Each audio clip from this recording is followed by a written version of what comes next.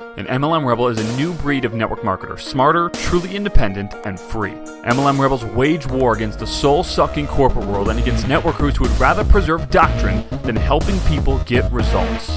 MLM Rebels recognize when the world changes and changes with it. MLM Rebels don't believe in duplicating things that no longer work and would rather work without a safety net than within the confines of one. MLM Rebels are only involved in opportunities that give everyone an equal playing field instead of a top-heavy one. We don't care about the sacred cows of MLM. We don't care about the industry. And we do not care about the way it's always been done. We care about people following their gut. We care about people being able to quit their jobs now. We care about people being with their family instead of their boss every day. We care about people being with their family instead of their team all day. We care about people living free. We believe a truly free networker has multiple streams of income. We believe a truly free networker's creativity isn't shackled by their company's contract. We believe a truly free network marketer actually knows how to market and that they run their business like a real business. MLM Rebels prioritize faith, family, business, sacrifice sacred cows, build their own empires, never rebel against each other, and change the world. MLM Rebels know they are not confined by doctrine, not stifled by the past, and know they are one business away. My name is Zach Spear, and welcome to MLM Rebels. Hey, what's up everyone? Zach here. Hope you're having an amazing day. I'm going to jump straight into it, get to what you came here for, which is the two words why people fail. The first word is responsibility. And I'm not talking about like boring, take responsibility, blah, blah, blah, for your actions, although you need to, and I need to. I'm talking about the only people that win in anything are people that take 100% responsibility for where they are at in life. We have to realize that life is not fair. And we've all been dealt sets of hands that some of us have been lucky, some of us have been extremely unlucky. We've all had times in our life when things just don't go our way. And you just keep getting, a set of crap handed to you. And we've had sets of times where things are going good. And the reality is life just isn't fair. And I'm not going to bring my son up in a world and make him think that everything is going to be fair and he's going to be treated fairly. It's just not true. And so we have to accept that and take responsibility for where we are at and the actions that we take. My bank account is where it's at because of the responsibility I've taken, whether that's bad or good. My living situation, bad or good, is my own fault. My relationship is my own fault.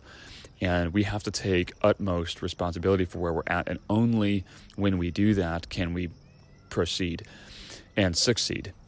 So if I give the responsibility of why I'm failing over to someone else and I say, I blame someone else.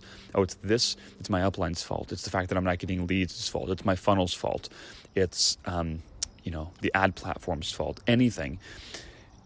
I am now handing my success over to that person or that entity, and I have to go ask that entity or person to succeed. And that's a place of weakness, not where I want to be.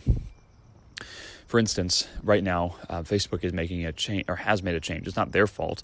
In fact, Apple has made a change with their services or their iOS platforms that's made it very difficult for Facebook to track what's going on with a users clicking. So basically, what was once easy for Facebook to track is now more difficult, and it makes targeting more of a pain in the butt for Facebook, which ultimately they pass on that loss to us as advertisers, and we have to just eat the cost, which sucks. So this change could drive lots of people to the brink of losing money or losing further money. This has definitely impacted our business, and we've had to adapt. And we're still adapting.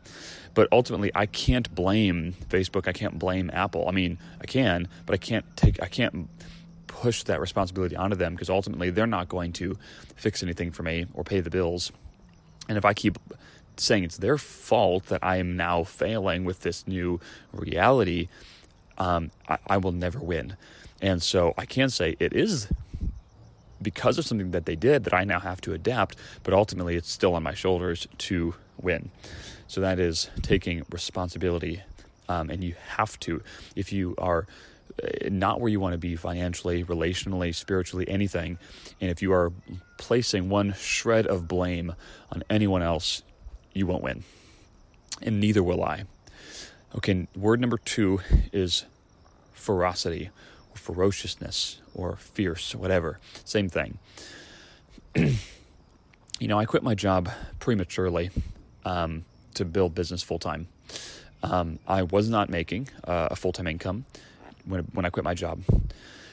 So what that tells me is I was premature, meaning my skills were not sufficient enough to make me a full-time income. So I literally left my job before my skills were ready to sustain my lifestyle, which was not lavish in any way. I just couldn't even pay my own bills. So for me, that worked. Okay, now it doesn't work for everyone. Lots of people have done it and not made it happen. Other people have, and it's fine. Now for me, that worked out. Some people it doesn't. But what that meant is I was not yet skilled enough to support myself, so I needed to become skilled enough.